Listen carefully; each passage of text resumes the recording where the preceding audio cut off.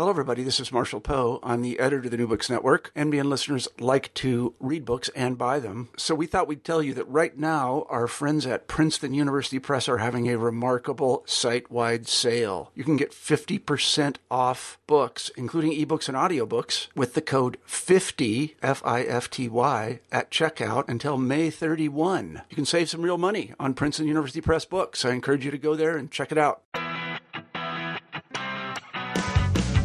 Hello, and welcome back to New Books in Pop Music. I'm your host, Greg Renoff. Thank you so much for joining me once again. Today, my guest is journalist Mark Prado. Mark has written Living Colour, Beyond the Cult of Personality, which was published by Amazon CreateSpace in 2014. Mark is a longtime fan, and I think has done an excellent job of highlighting this band's significance in pop music history. I think Living Colour had its moment in the sun 1988 to about 1992 and then sort of faded from public view. But as Mark makes clear in the book, there are a lot of reasons for that popular decline and a lot to say about what made Living Colour distinctive during this time period. So here's the interview with Mark. Hey, Mark. Hey, Greg. How's it going? Hey, good. Thanks for coming on the show. Thanks for having me. Hey, it's my pleasure. I'm talking to Mark Prado, who's the author of Living Colour, Beyond the Cult of Personality, which has come out in just the last few weeks, I believe, via Amazon. And it's interesting. I can just take very briefly and tell you that I had the experience as a college student sitting in a dormitory at University of Maryland in 1989. And someone said this band Living Colour is playing out in the quad, and they meant like literally like I would have to walk down 4 flights of stairs and walked outside to see this band, and I'd never heard of them, and I for whatever reason I didn't think that was worth doing. I will then say 6 months later or so, I couldn't get enough of the Vivid album, and we cranked it all the time in the dorm. I mean, as loud as we could play it, till we got in trouble with the RA. So it's great to talk to you about this band that I think hasn't quite gotten their due. All right. Yeah, no, sounds good. Definitely. That definitely kind of got my start somewhat in the same way, listening to the band back in the day as they started breaking out about 1988 or so. So tell us about the genesis of the book. How did this come to pass that you decided you wanted to write a book on Living Colour? Yeah, I've been a big fan for most of their career. Like I mentioned, I picked up the Vivid CD as millions of others did. I guess it was cassette tape back then in '88, and really got into the band, and they happened to be coming around playing in my hometown of San Francisco, so I saw them and have been a fan ever since, and collected a lot of material on them. Interviews on tape, interviews they gave to newspapers, field recordings people made along the way of the band, and all their outtakes, anything I could find. And it kind of dawned on me, about 5 years ago, like there really should be something to document these guys. They had a pretty interesting career. They're all black band in what a lot of people feel is sort of a white field of music, and they broke a lot of ground. Yet there hadn't really been something tying it all together, telling their story. There's an odd bio here and there, but nothing substantial. And I happen to be a journalist by trade and had all this material. And I thought, well, what the heck, I'm going to try to put something together. And that's sort of how it got started. Mm-hmm. I was noticing the introduction of the book that you approached the members of the band, and they knew you were writing the book, and you were able to speak to them a little bit about your project. Yeah, it's interesting. I flew down to Southern California in 2009. They were on their tour for Chair in the Doorway. So yeah, I sort of approached them then about this idea, and there's some interest, a little reticent. I was able to kind of get Vernon Reid in the corner and kind of talk to him a little bit. So yeah, they were somewhat receptive. It was sort of a thing, too, where I didn't want to get too close to him. It's sort of written from a fan's perspective, but I wanted to maintain the objectivity as well. So I talked to them a bit then, and then caught them again more formally before a show up here in San Francisco in 2010. It's interesting. A lot of the material, it's really not my work. It's the work of others. I to a large extent, I'm more of an editor on this book, taking sort of different interviews that other people have done through the years, which was sort of good. It kind of put me, there's an interview from 1989, and they're talking about whatever might be going on, which I think is a little more effective than me talking to them today and looking back and tell me your recollections about what occurred then. You sort of avoid the revisionist history and sort of getting the sort of what really occurred back then. But in talking to them today, or in 2010, I guess it was, when I really sat down with them before the show, I could kind of tie up some loose ends, et cetera. So I think they were aware I was putting it together, and so I'm not sure how they felt about it one way or another, but they did sit down with me. So, well, you may hear one way or the other. You know how artists are; they may chime in at some point. Yeah, definitely.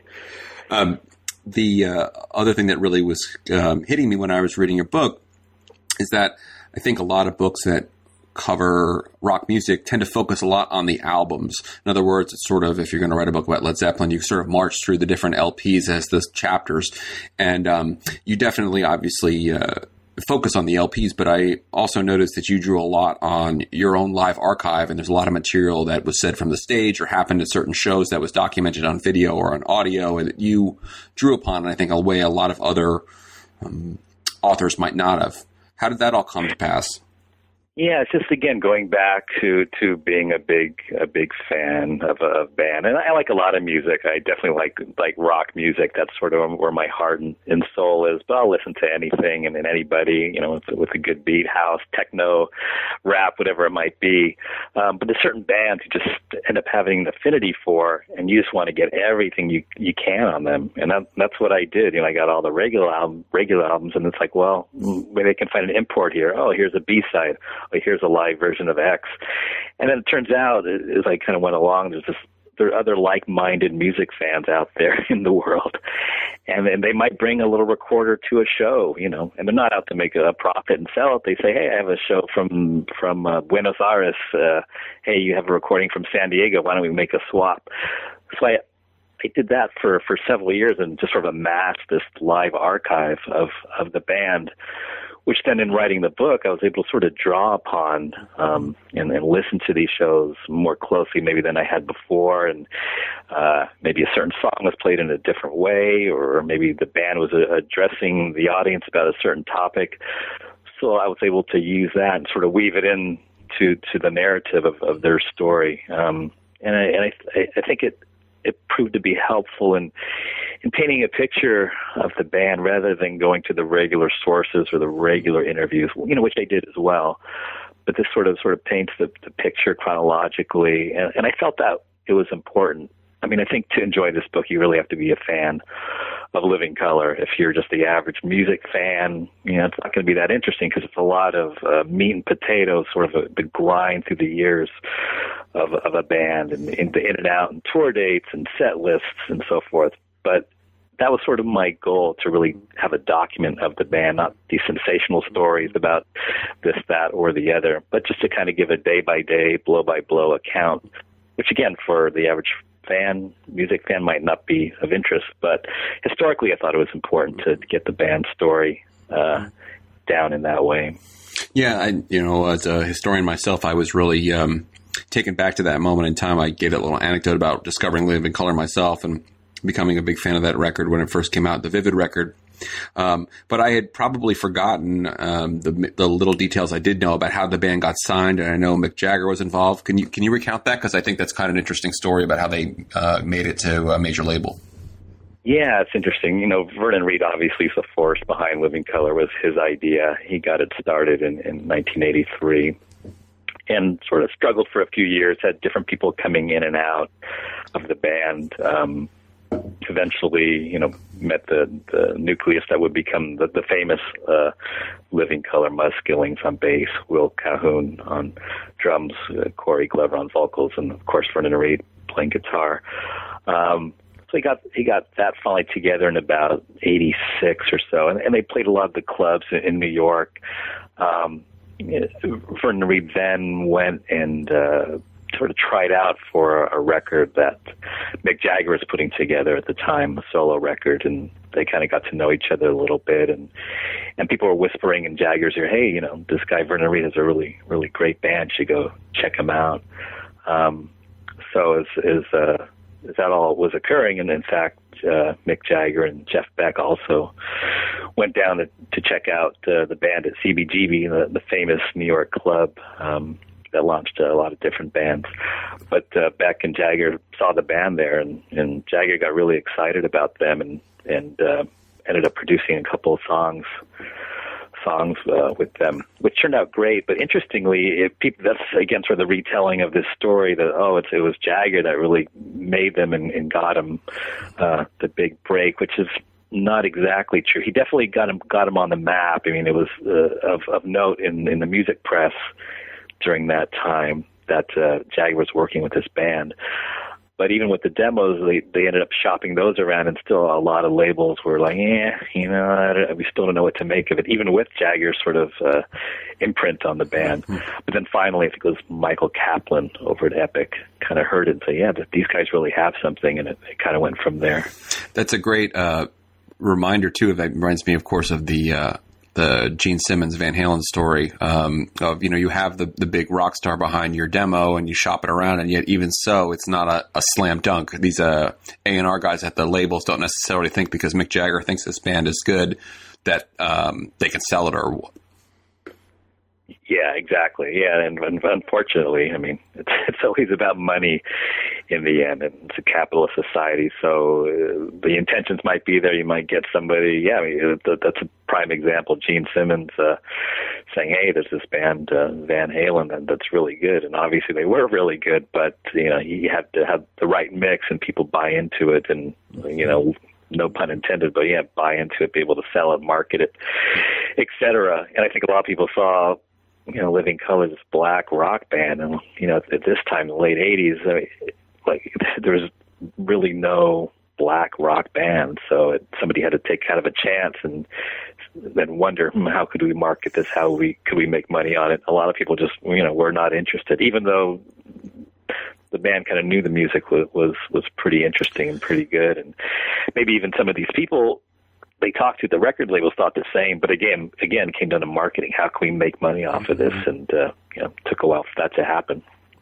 That naturally feeds into my next question, which was going to be about something I had, again, was reminded of that I had largely forgotten about, was something that was branded, I assume, by Spin Magazine and by Rolling Stone called the Black Rock Coalition. And, Living Colour got lumped in with some other bands that were around. There weren't many of them, but can you talk a little bit about that effort by media/record label to sort of make this into a movement or brand Living Colour with these other bands? Yeah, I don't know if it was a record label so much. The Black Rock Coalition was something that Vernon Reid came up with a couple of friends in New York, just with the idea of promoting black rock bands. Again, at the time, it was a struggle. So the thought was to create this coalition and do what could be done to promote some of these bands. And it had varying success off and on over the years, but even the band themselves admit they all kind of got involved in it, all the band members, but with Reid kind of leading the charge with the Black Rock Coalition, which is still around today actually, and it still serves a great function. But in terms of launching these highly successful bands, it never really quite happened with again, some of the band members acknowledging there should have been more bands signed, and there probably should have. But again, it was on marketing. How does this fit? And that's what makes Living Colour story somewhat remarkable. Somehow they did break through. Somehow they were able to go past the stereotypes of what these four guys should have been doing, and creating this music that was eventually accepted on a large scale. But they are really the only ones to accomplish that. And there are obviously a lot of black rock bands, but in terms of this large scale success that they had, it was pretty unique. Mm-hmm. So the record comes out, Vivid comes out in 1988 on Epic, if I remember correctly, and then they eventually the album breaks in part because of Cult of Personality, and then they go on the road with probably the biggest tour of 1989, arguably, which was the Rolling Stones Steel Wheels tour. How did that all come to pass? That was interesting. And just to go back a little bit, it was you mentioned it was part of it was because of Cult of Personality, the video that got them going. That was really almost, I mean, aside from their obvious talent, but that breaking of that video really was a thing that it caught fire on MTV and really brought them to the fore. So that was like 90% of the reason why suddenly, they broke big. And even Corey Glover, the singer, a couple of the shows said, hey, look what a difference a video can make, playing in these same cities that they played 6 months before as unknowns. And now all these people are suddenly turning out once that video came out. So they were riding this huge wave of popularity. They've played like 270 shows since it was launched and just running all over the world playing.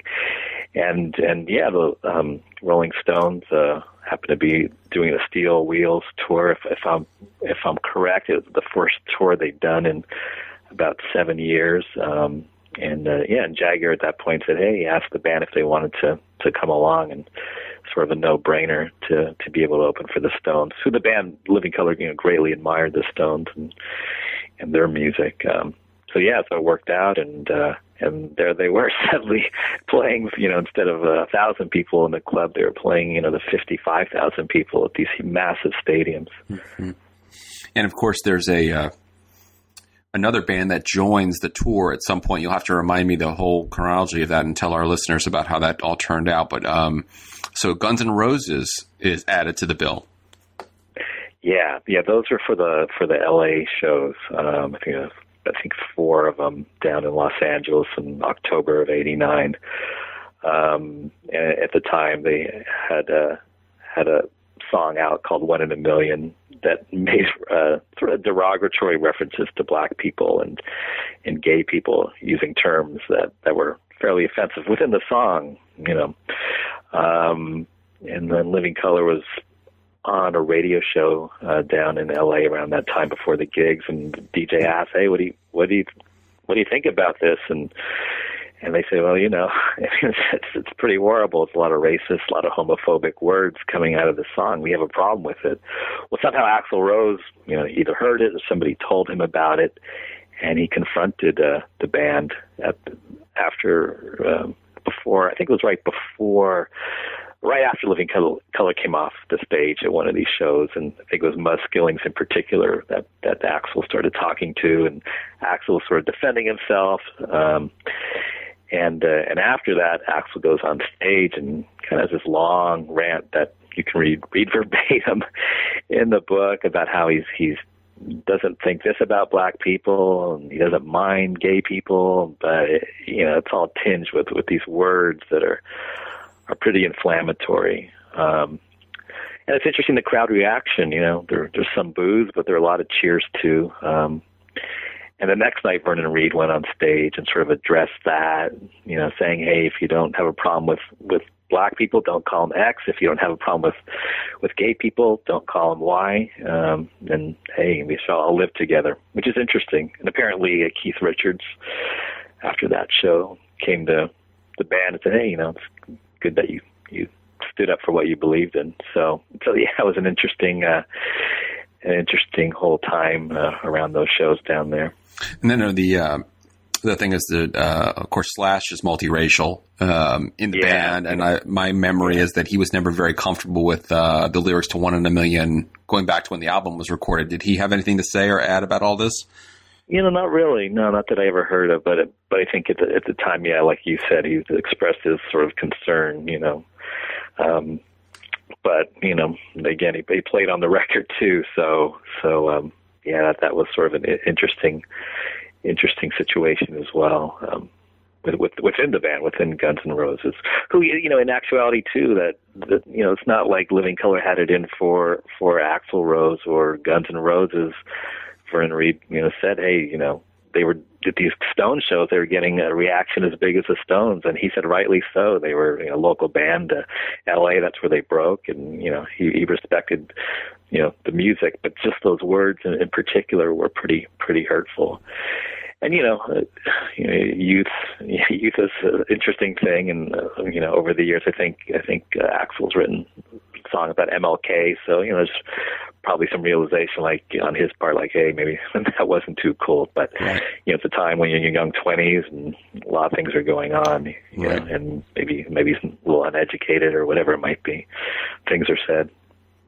I always like to give these little intermissions here. Axl, don't sue us. We don't mean it. That's right. We love Axl. The point you're bringing up about the band on the 1989 tour there with Steel Wheels is it kind of gets to one of the other things I thought was really important about your book, is about how political Living Colour was. And, people can be political, like they can do a promo for Greenpeace, and that's sort of, you're being so political. But I mean more that they were very outspoken about racial issues, later on about the United States' role after the 9/11 attacks with the Iraq War, and they've sort of had this willingness to not just sort of say, well, it doesn't make sense from a branding perspective or from a marketing perspective for us to be sort of more quote unquote neutral. We're going to be outspoken and take actually fairly controversial positions, I would say, in some circles in the United States. What's your thoughts about the some of these things that they've done over the years? I have a few examples here, but I'd let you speak first. Tell me what's your thoughts about their political tone they've taken.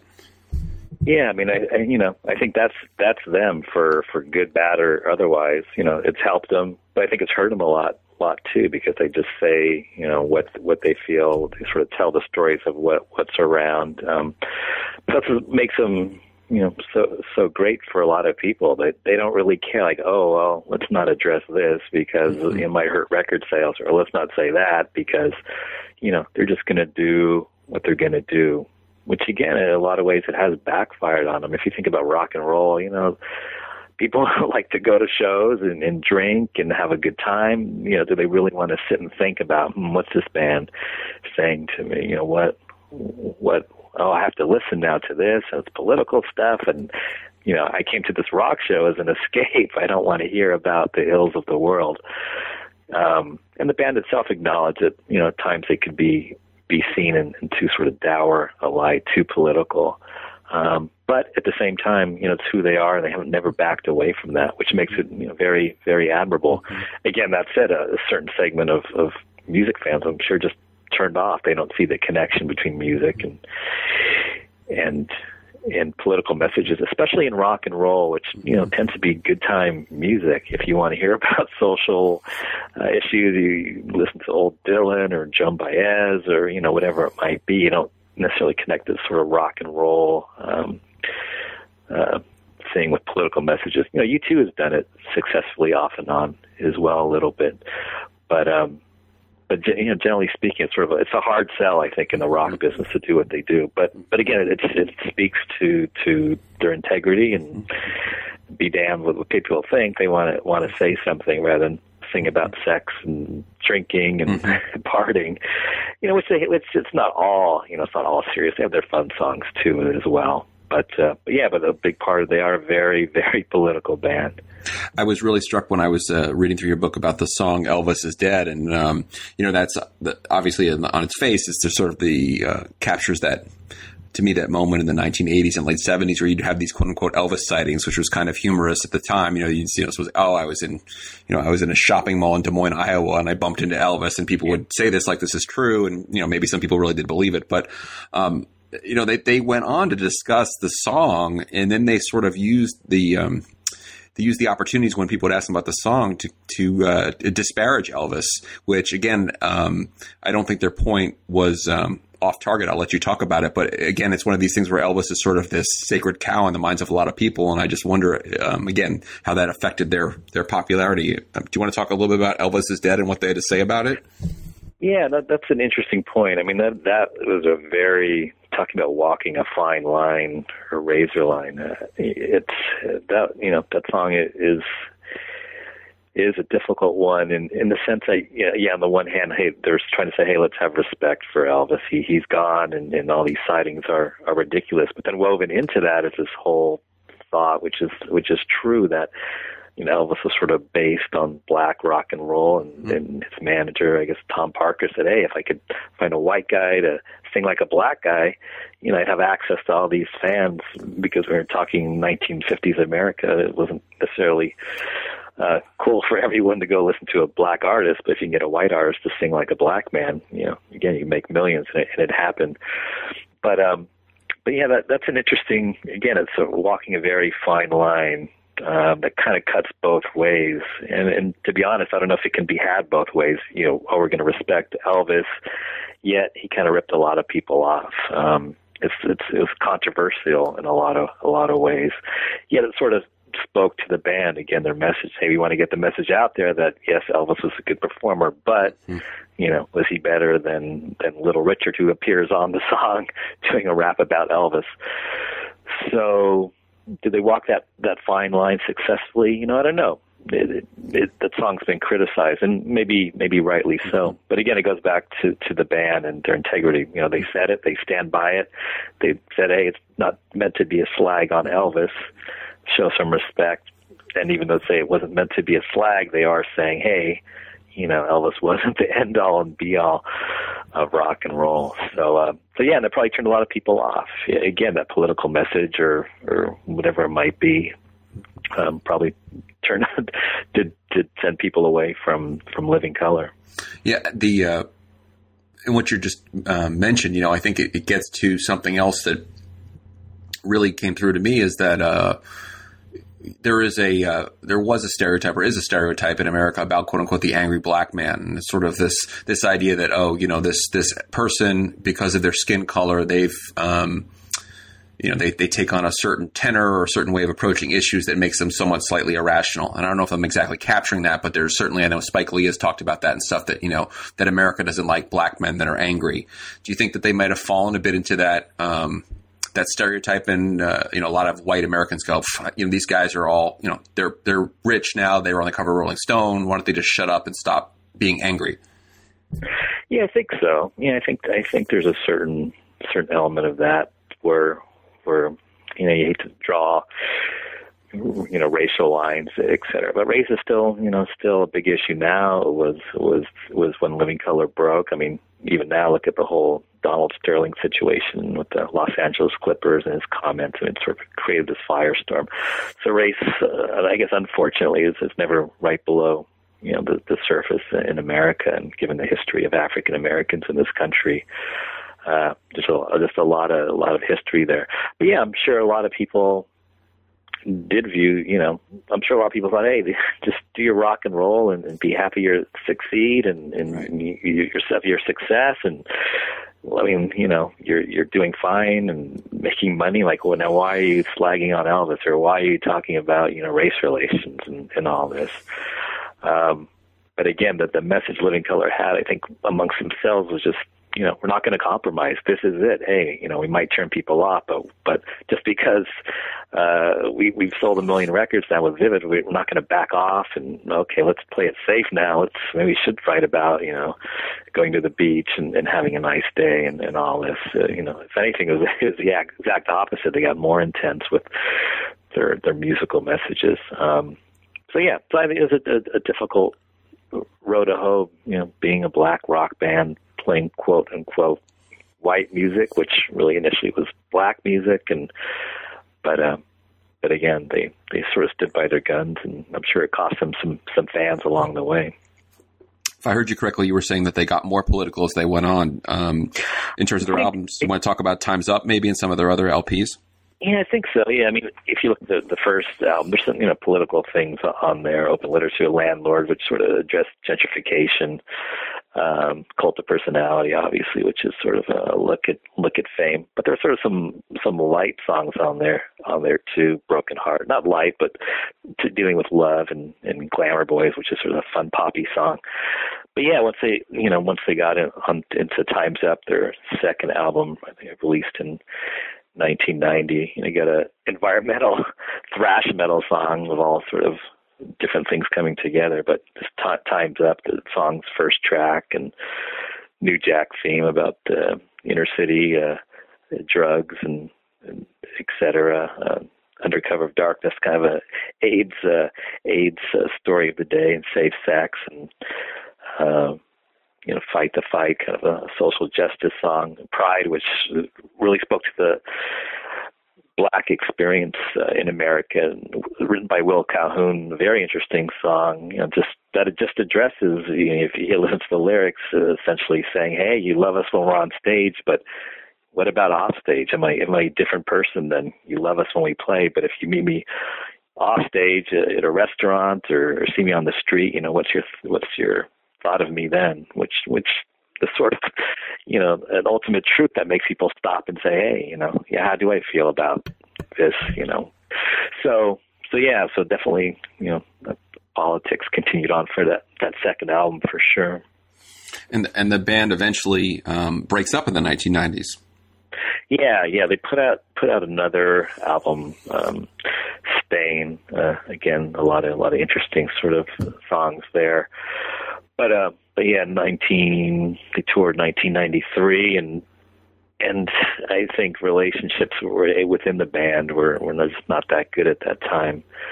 Maybe for a couple of reasons. It sort of one of the interesting things I've sort of discovered in writing this is they all obviously respect each other within the band, but it's not always buddy-buddy. You might think, okay, it's all for one and one for all. Here we are, the four guys that are Black trying to break into rock, and we're tight as brothers.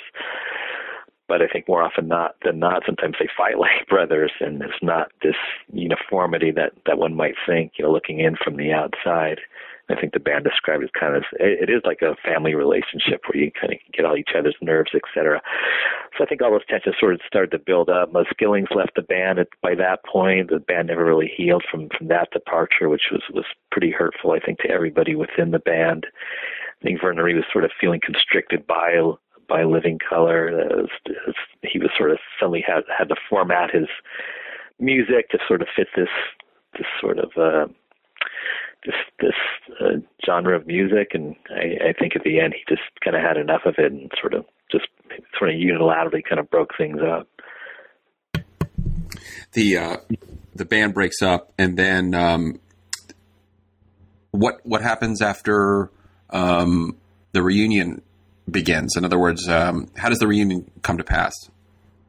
Yeah, I think it's interesting. So they broke up, I think, at the beginning of 95 and called it quits. And then they all kind of went their separate ways, doing individual projects. Corey Glover, the singer, and Vernon Reid released some interesting solo music. And Doug Wimmers, the bass player at that time, who had replaced Muzz Skillings, and Will Calhoun got together and some band called Head Fake, some other interesting material. But so they sort of just pursued their own musical projects. But I think they have always talked off and on about getting back together. And eventually, Vernon Reid was sort of finally open to the idea. So they rehearsed a little bit. It felt good. And then they did a reunion in December of 2000, of all places, at CBGB again, kind of this sort of important venue throughout their whole career. So yes, they got back together. It felt pretty right again musically, and they went on did a tour of the West Coast, and it kind of went from there. Sort of interestingly, at that point they didn't have the epic sort of music machine behind them anymore. They kind of just sort of went under the radar. It might have been smart at that time to kind of hire somebody to get the word out. Hey, Living Colour's back. But they decided to kind of play it low key. So things went fairly well, but I think some of the old problems started to pop up again. They weren't communicating very well, and having some problems with each other. The things of the past maybe weren't completely swept aside. But again, those early reunion shows went pretty well. Then 9/11 happened, and they're a New York City band, and that really hit them hard, and sort of provided the inspiration for their first post-breakup album, A Kaleidoscope, which came out in 2003. The Kaleidoscope album was put out on what label, Mark? That was on Sanctuary, I believe. That didn't do very well at all. Sort of disappointing, I think, to the band. And I think, again, the relationships at that time within the band weren't very good. There's still a lot of bickering and fighting. And like I mentioned, the book sort of unfortunately was kind of distanced themselves from that record, but it's a really fine album.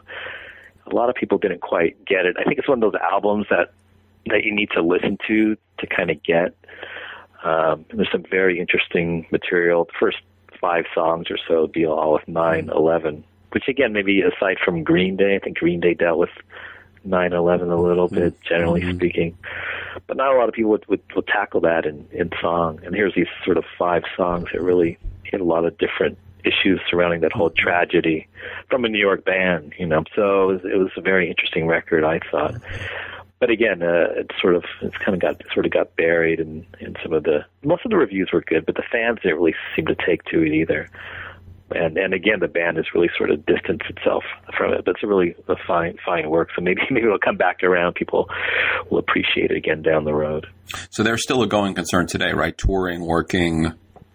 Oh yeah, they are. Yeah, Living Colours. That's sort of the other interesting thing going back to that time when they got back together. They really decided to not really, kind of decided just to again fly under the radar for whatever reason. A lot of people didn't even know they were back together until they might read about it somewhere online. Like, oh, these guys were great. I didn't know they were back together, and they've been back together now since 2000. They've put out Kaleidoscope in 2003, and then in 2009 they put out Chair in the Doorway, another sort of fine album that kind of really moves them musically along the path. If you listen to the more recent material, and then the earlier, all of it's good, but you can see how they continue to grow. And to me, the last couple albums they've done are equal those early efforts. So they're out there, that they're touring. They just celebrated their 25th anniversary of the release of Vivid. They're out there and playing all over the world, which they do have interesting. They have a following really, really everywhere. Like I mentioned in the book, they could set up shop and put their amps out in almost any country and get a good crowd to come out. So sort of speaking to their fan base, which is passionate. I'm a pretty avid reader of a lot of the rock blogs and rock news blogs, and what you're mentioning to me about them sort of flying under the radar really is kind of, I don't know, perplexing. I don't know if that's the right word, but I think today a lot of artists realize they have to really heavily promote themselves, that there is no big record company engine behind most of these bands anymore. And yet Vernon Reid and company, they don't seem to be willing to do that. Or unless I'm missing something here, they don't seem to be willing to play that game or want to play that game. Yeah, it's a good thing. It's weird. They have their Facebook page out there, which a lot of people have. But yeah, in terms of promotion, I guess they just sort of rely on the name to get people to come out. But it's not like they have somebody promoting them 24/7 or pushing them and getting their name out there again. But they've done some high profile things. They did the World Wrestling thing. I guess when the wrestler CM Punk uses Cult of Personality for his on the Into the Ring music, I guess it is, and they played at the Giant Stadium last April in front of 60,000-70,000 people. So they'll still get out there. They had played Jimmy Fallon, but rock, I guess music in general has definitely changed from the old days where it's a record company kind of pushing you out there. Now there's so many venues to promote yourself. It's maybe difficult to know which way to go to get your name out there. Right. The other important issue about your book, which we haven't talked about, which is the constant presence of Jimi Hendrix. I take it you're a pretty big Jimi Hendrix fan, and it seems like Living Colour was heavily influenced by Jimi Hendrix. Yeah, I think so. I think all the band members definitely have an appreciation for Hendrix, and yes, I do too. I mean, to me, it's one of the most interesting, maybe, rock personalities of all time, given his history and a lot of those bands from the '60s, which are fantastic bands as well, but they maybe came out of colleges or music schools, and Hendrix was a sort of interesting character, just a poor kid from Seattle. And just to make it so big was always fascinating to me. But the interesting thing about Hendrix, and I make this point in the book as well. Again, in the modern era, the sort of idea of this all black rock band finding success it's hard to find. And Hendrix had a platinum album with the Band of Gypsys, so kind of an all black rock band with himself and Billy Cox on bass and Buddy Miles on drums. But a lot of that success was built on Hendrix's original band, The Experience, with these two white English sidemen, Noel Redding and Mitch Mitchell. So he kind of, I think that ensemble sort of paved the way to some extent for the Band of Gypsys' success. Not that the Band of Gypsys' music was not good; it was quite excellent, obviously. But Hendrix was a known commodity and had international fame. So it kind of, again, paved the way for this all-black Band of Gypsys rock band to go platinum, where Living Colour was really starting from ground zero. To me, that makes that accomplishment even more amazing, to be able to break through in this genre of music that's supposed to be, for white people, and to get a platinum album and that success is pretty amazing. But the band themselves is the fans of Hendrix. They've done the Experience Hendrix tour and play a few Hendrix songs. They've recorded a few Hendrix songs over the years as well. I think Burning of the Midnight Lamp, the Hendrix song, was on the Biscuits EP early on. So they have a great admiration for him. That said, Hendrix, as Vernon Reid has pointed out, was not the end of black influenced or having rock in black music. There's other bands too, the Isley Brothers, and Fishbone had some influence, Bad Brains. But in terms of that success, it was Hendrix and Living Colour, and you can't. There's a lot more artists than just those two entities, but it's just, if you look at success, it is really those two that really kind of made it, big in this field, that were all black. I know we talked in the pre-interview about the long genesis of this book on Living Colour and how you mulled over it for quite a while and then worked on it over a period of years. And usually on the podcast, we ask the final question of what's the next project for you as a writer? And so I know that might be a kind of a loaded question, because I know you're pretty exhausted after this one. But do you have another book in you, do you think, anytime soon? Yeah, no, I don't think so. I think this is probably it for me. And, it's interesting that this book is really, it's almost when I think Vernon Reid wrote a piece, I think in Relics magazine, about how fans really get into a band and they defend them against detractors and these trolls and say, oh, this band's terrible. And I think the impetus for me to write this book was to document the band, but maybe it's also for my own ego to say, hey, I've loved this band for a long time. I think they're really good. I think they go probably criminally just overlooked over the years, and I want to get this book out here and show people, hey, this is an amazing band. They do amazing things, and if you're one of the people out there that loves a band, you're not alone. There's a lot of people out there. But I think to some extent they were sort of marginalized over the years. So this book, to a large extent, was like to maybe prove myself right in a way, and to get their story out there, to have something in black and white historically. I think the band deserves it. But yeah, I think this is a one-time book for me. I think it's back to writing newspaper articles after this. So that brings me to ask you, how can people get in touch with you, and also how can people buy your book? Yeah, so I think in the book itself, but I'll put this out there. Email address, Mark Prado, Prado, Mark with a K. So Mark Prado 2323 at yahoo.com. If you want to drop me a line, good, bad, or otherwise, feel free. And the book itself published, so it's on Amazon right now. So it's easy to find there. I have heard it's pretty pricey to buy outside the United States in terms of shipping. So if you want to get a copy of the book and you don't live in the U.S., you can always drop me an email. I can get it to you one way or another. This book is, again, not a chance for me to make millions of dollars. I just really want to get their story out there. So if you want this book, we'll find definitely some way to get it in your hands in a cheap way. So feel free to drop me a line. And it's available via Kindle too.